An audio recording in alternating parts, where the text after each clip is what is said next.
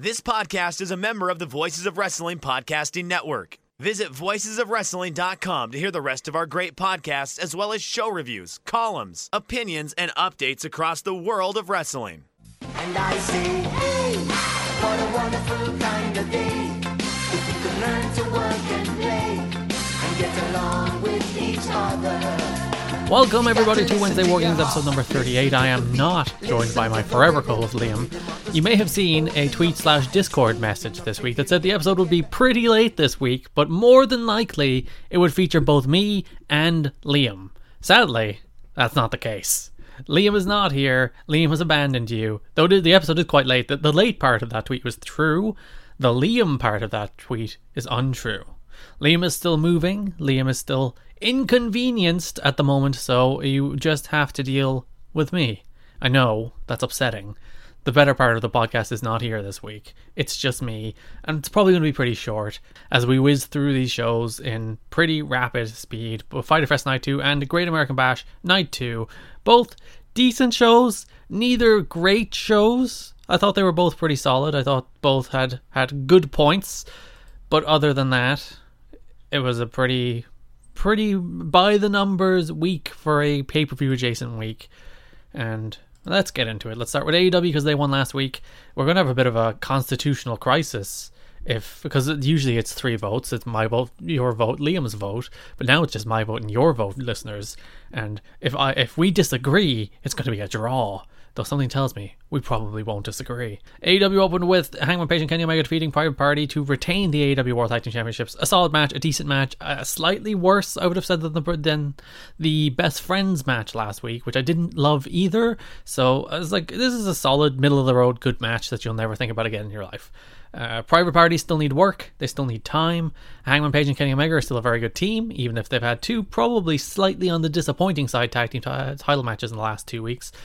But alas, Kenny Omega is still probably the best wrestler in the world, and by the fact that Hangman Page has been in most of the same matches as Kenny Omega this year, that means Hangman Page is also one of the best wrestlers in the world. What a weird year! This wonderful pandemic year, where who's good, who's bad, there's no way of knowing, because we're in a pandemic and everything is kind of bad. Except the stuff that's good. Joey Janela faced Lance Archer. Lance Archer won. I thought Archer might have sold a little too much for Janela here, but it's a good match. They had a good match. Probably a really good match. I love Lance Archer. Lance Archer is one of the most believable, dominant wrestlers in AEW. Everything he does has snap and urgency, and he's just there. He's present at all times as this guy who just wants to kick his opponent's ass, and he's so enjoyable to watch. You watch a lot of wrestlers these days, and they're going through the motions. They're just doing their stuff. They don't have the same oomph. They don't have the same push to do everything with that sense of urgency, that sense that they're trying to win the match at every turn. It's just and now I'm going to lock on a headlock. And then you're like, why? Why are you doing this to the audience where Archer is there? He's there the whole time. Sonny Kiss got involved. Archer actually threw Sonny Kiss into the ring at the start of the match. 450 splash, kick out. 450 splash from Sonny Kiss, by the way, not from Joey Janela. Archer eventually hit a blackout through a table at ringside and then pinned him. Archer, the best thing on this show. Legitimately, he might be the best thing on AEW Dynamite. I love Lance Archer so much. He's so good on the show. Taz unveiled the FTW Championship, presented it to his client Brian Cage. I hate this. I really hate this. I hate the way they're making wrestlers kind of weird offshoot versions of their managers, or at least they're tethering the wrestlers to the nostalgia of their managers. Cody is basically a walking WCW tribute act. A ton of what Lance Archer does is based around the snake. There was even a freaking snake interference spot in the match against Joey Janela in the last match, and the entire build to Cody and Archer was freaking based around Aaron Anderson and Jake Roberts, and plus they did that snake spot with Brandy Rhodes. And now Brian Cage is just some weird mini-me Taz. He does the Taz catchphrase, he comes out to music inspired by Taz, he now has Taz's fake title, and I'm just stop making Brian Cage some kind of weird offshoot Bush League version of Taz. They're not the same wrestler. They shouldn't be doing that. It was bad when they decided to do that with Samoa Joe in 2009 in TNA, and it's bad deciding to do that with Brian Cage in 2020. Plus, the FTW title is something nobody really cares about. Let's not pretend that that's relevant in 2020. Let's get ECW and 90s nostalgia out of here. I have no objection to these people being managers. I think Taz is a great promo, and Brian Cage is a guy who needs someone to cut his promos for him.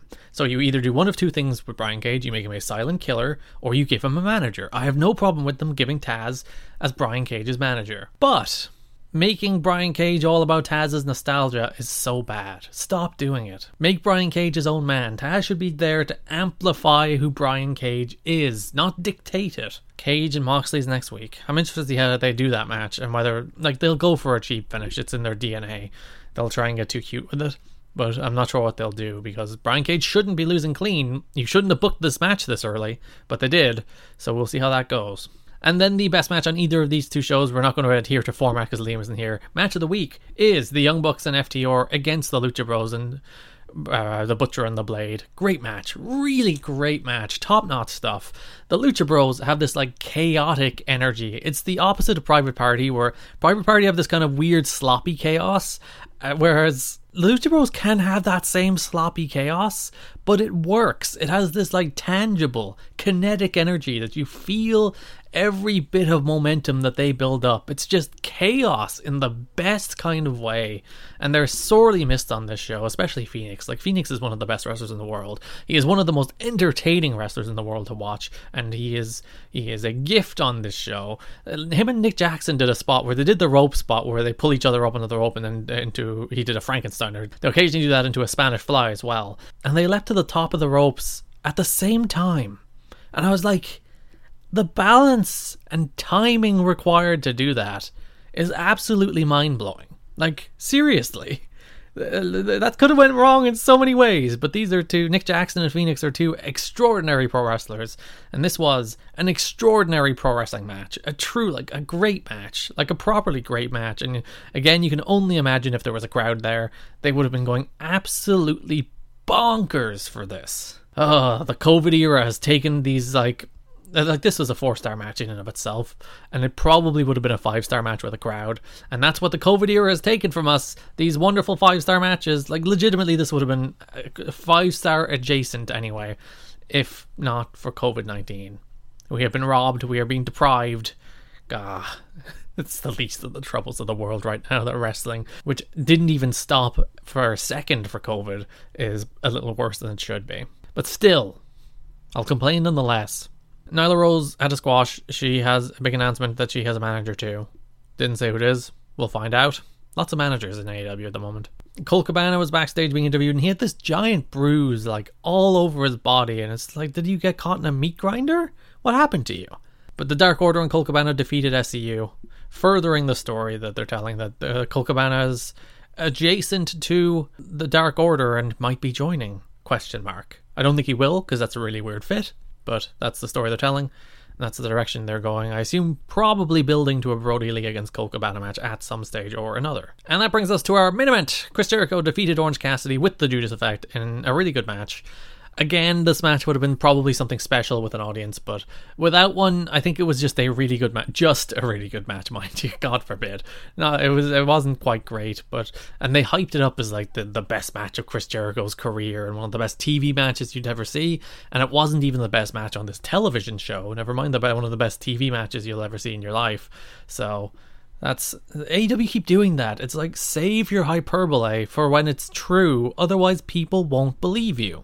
This match got massacred against the NXT main event in the ratings, and I'm not going to say, I think a little part of it is because AEW's hype machine has built up the Jon Moxley against Jake Hager match as quote unquote the best empty arena match that you're ever going to see in your life, and you're no. In fact, it was one of the less enjoyable empty arena matches you'd ever see in your life. I think AEW have lost a little bit of promotional trust. People, when they say something, I don't think people believe them, and that is a problem. What's going on, guys? This is Rich from the flagship podcast here on the Voices of Wrestling Podcast Network, and I just want to let you know about a brand new sponsor we have for the network.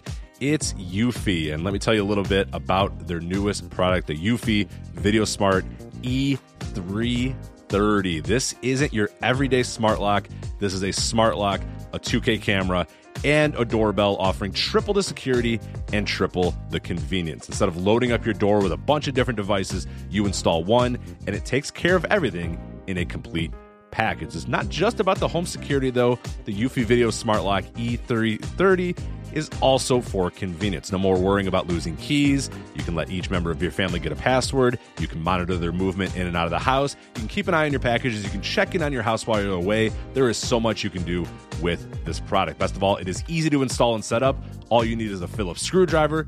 Leave that drill in the toolbox. The Eufy has keyless entry, a 0.3-second fingerprint recognition, a rechargeable battery with a 4-month lifespan, two-way audio from the lock, enhanced night vision, 24/7 customer support, and you'll love this, none of those pesky monthly fees. Eufy sent me a Smart Lock 330, and I've loved it so far. It allows me peace of mind when I'm at work or when I'm away on one of my patented vacations. Plus, it helps me keep track of deliveries to the house, saves me a trip back to the car if I just need to run in for something and I forgot my keys, and the two-way audio system works well for those unwanted guests at my front door. No, I do not need new siding or windows or a roof. Thank you, though. You can simply tell them you aren't interested from the comfort of your couch. Now, are you ready to ditch the others and join the Eufy revolution? Of course you are. Get started today by searching Eufy Video Lock on your search engine of choice. That's EUFY Video Lock, or visit eufyofficial.com/video lock to see how you can finally, once and for all, gain complete control of your door. Once again, that's EUFY Video Lock, eufyofficial.com/video lock. And we thank them for sponsoring the Voice of Wrestling Podcast Network. What's so special about Hero Bread's soft, fluffy, and delicious breads, buns, and tortillas? These ultra-low net-carb baked goods contain zero sugar, fewer calories, and more protein than the leading brands, and are high in fiber to support gut health. Shop now at hero.co. You gotta save that hyperbole, those superlatives, until they actually count.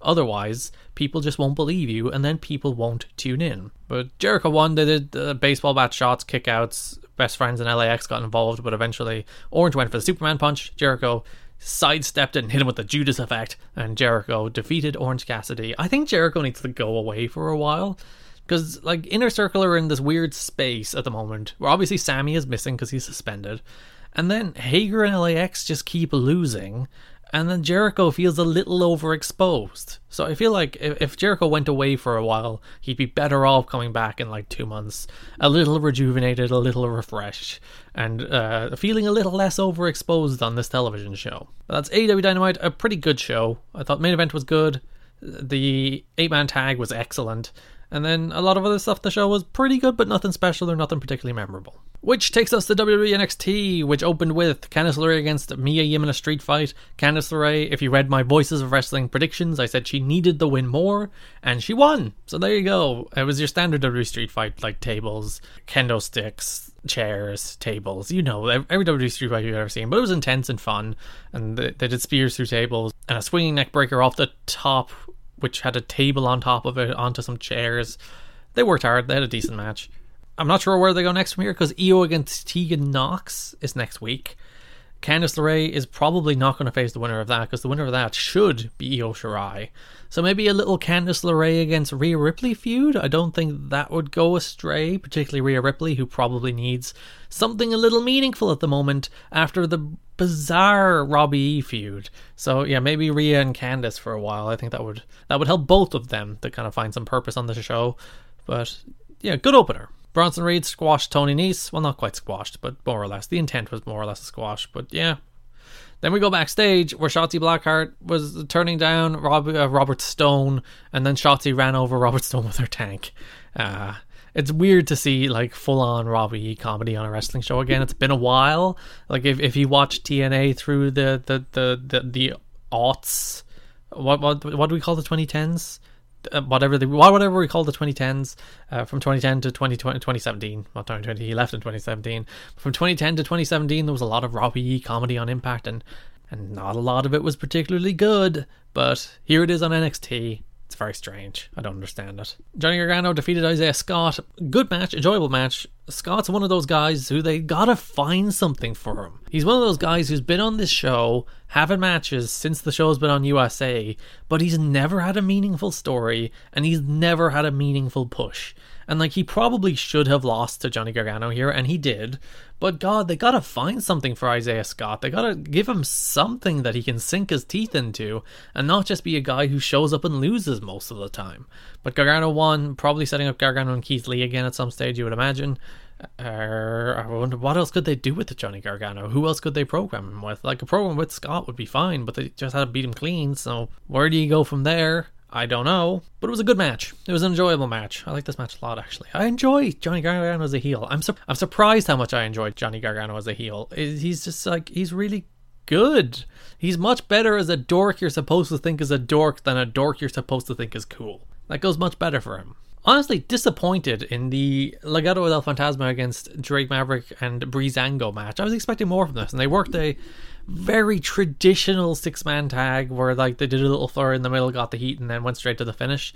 And I was expecting some like wacky DJZ stuff and some wacky Raul Mendoza stuff, and Spud showing tons of fire, and it just wasn't really there. Like, it built to a Spud hot tag. Spud got the hot tag and was put down with the Phantom Driver within like 2 minutes, and that was the match. I was disappointed in this because like the thing I'm most excited for with Legado del Fantasma is a potential trios match. Like, all these potential trios matches should be interesting. Put them against Undisputed Era, put them against just a bunch of wacky people on the NXT roster, and deliver something interesting. But this match was not that. And if all of their trios matches are like this, I suddenly lose a lot of interest in Legado del Fantasma. But yeah, this was disappointing. I don't know how they get to a Maverick against Phantasma match, because like, Phantasma beat him here, Phantasma beat him up twice, so like, what are they building to here? How do you get Spud into that number one contenders position? I don't know the answer to that question, and it's not like Legado del Fantasma should be losing this match. It's their first match as a trio. They definitely shouldn't have lost it, but maybe at least pin Tyler Breeze and Fandango instead of pinning Spud. Mercedes Martinez squashed Santana Garrett. Quick match. Martinez won. Solid match, but it was mostly just a squash. I think she's welcome in this division, and like, Io's a heel. They're pushing too many heels at once. They have like Tegan Nox, Io Shirai, Mercedes Martinez, and the other one who won the match, Candice LeRae. There we go. They all have those. They have all those heels that are kind of being pushed at once. But Io's a heel, and the only baby face is like Rhea Ripley. So we'll see how that works out. Next week we will have Damian Priest against Cameron Grimes and Io against Tegan Nox. Which brings us to our main event. Keith Lee defeated Adam Cole to win the NXT World Championship in a good match, but nothing special. Nothing that you'll be like, this is one of the greatest NXT Championship matches of all time, because it wasn't. I thought it was a good match, not a great match. But Keith Lee winning was the only decision they could possibly have made, and they made it. Keith Lee is now double champ. He's NXT and NXT North American champion. And this is where NXT hits a problem, because Adam Cole should be moving up or moving on. So they either have to, I think, break up Undisputed Era and spend some time doing a big Undisputed Era split, maybe with a big Adam Cole against Kyle O'Reilly or Adam Cole against Roderick Strong feud, or they call Undisputed Era up as a foursome, as all four of them go up to the main roster, which is a big blow to NXT's roster. So I'm not sure what you do there. Adam Cole needs something new. He needs something fresh. He needs something interesting. Honestly, they've overstayed their welcome on NXT. They should have moved up probably 6 months ago, but you know, NXT needs stars. They're in a ratings war. They need to have their hottest acts on the television show. But then, like, what does NXT do next? Because like, Karrion Kross is waiting in the wings. That's, I assume, Keith Lee's first program. They showed him watching the title win here. I'm not sure how you do that, because you shouldn't have Keith Lee lose the title. Maybe you have Kross beat him for the North American title, though I'm not sure how you finagle that. We'll see how that works out. And they can probably kill some time with a big Keith Lee against Finn Balor program, because that's a fresh match and Balor's a big star. But after that, I don't know what you do. I don't know where you go after that. Like, Dexter Lumis isn't a star. They have very, like, the Grimes and Priests and Scotts of this brand aren't ready for those big main event positions. They haven't been pushed like main event players, so they're not ready to step up. So NXT's biggest problem now needs to be restocking that like mid-card level of people who can step up to challenge Keith Lee, because like Matt Riddle has moved on. He didn't get the big NXT crowning moment. He moved on before he could, and now I don't know what they do. Because, like, those are the people they should be pushing. The likes of Phantasma, the likes of Isaiah Scott, the likes of Trevor Lee, the likes of Damian Priest. Those are the people who should be stepping up into those positions, but I don't think they're ready to yet. Certainly not from a push perspective, probably are from a talent perspective. We'll see how that works out. That's the next big NXT project, but for now, they had a nice moment. Keith Lee winning the championship, double champion. Good night for NXT. I thought AEW was a better show on the whole. They had a better match, and I think they had a more consistent show, but this was a much better episode of NXT than last week's. So at least NXT has that going for them. As I said, match of the night was the FTO and Young Bucks against Butcher and the Blade and Lucha Bros match, and show of the night, AEW. Better show. And also the poll, I believe, as I have to open up Twitter very quickly, also voted for AEW 80% to 20% with 439 votes. A lot of votes this week. So there you go. That's me, by myself, talking through AEW and NXT. Hopefully, next week, we'll be back to normal. Liam will be here, so we can do our regular podcast instead of this bizarre... Well, last week we did the bizarre not co-host podcast, and this week we thought we'd be back, but we're not. But at least you have me, and I'm your favourite, aren't I? Go to Discord and tell me how much I'm your favourite, because Liam won't listen this far into this podcast, and I won't blame him. So yeah, you have to go to Discord and say, oh, thank God, it was a solo show with Garrett, so I didn't have to listen to Liam's takes. So if you've listened to this far in the podcast, go to Discord and do that. The Voices of Wrestling Discord. I think you can find a link on voicesofwrestling.com. Anyway, thanks for listening, and bye-bye. BetMGM has an unreal deal for sports fans in Virginia. Turn $5 into $150 instantly when you place your first wager at BetMGM. Simply download the BetMGM app and sign up using code Champion150. Then, place a $5 wager on any sport. You'll receive $150 in bonus bets, regardless of your wager's outcome. And if you think the fun stops there, the king of sportsbooks has plenty of surprises in store. Check out daily promotions, same-game parlays, live bets, and so much more. Download the app in Virginia today and get $150 in bonus bets instantly from your first wager. Only at BetMGM. BetMGM and GameSense remind you to play responsibly. See BetMGM.com for terms. 21 plus only. Virginia only. New customer offer. Subject to eligibility requirements. Rewards are non-withdrawable bonus bets that expire in 7 days. Please gamble responsibly. Gambling problem? Call 1-800-GAMBLER. Promotional offer not available in Washington, D.C. Say goodbye to your credit card rewards. Greedy corporate mega stores, led by Walmart and Target, are pushing for a law in Congress to take away your hard-earned cash back and travel points to line their pockets. The Durbin-Marshall credit card bill would enact harmful credit card routing mandates that would end credit card rewards as we know it. If you love your credit card rewards, tell your lawmakers, hands off my rewards. Tell them to oppose the Durbin-Marshall credit card bill.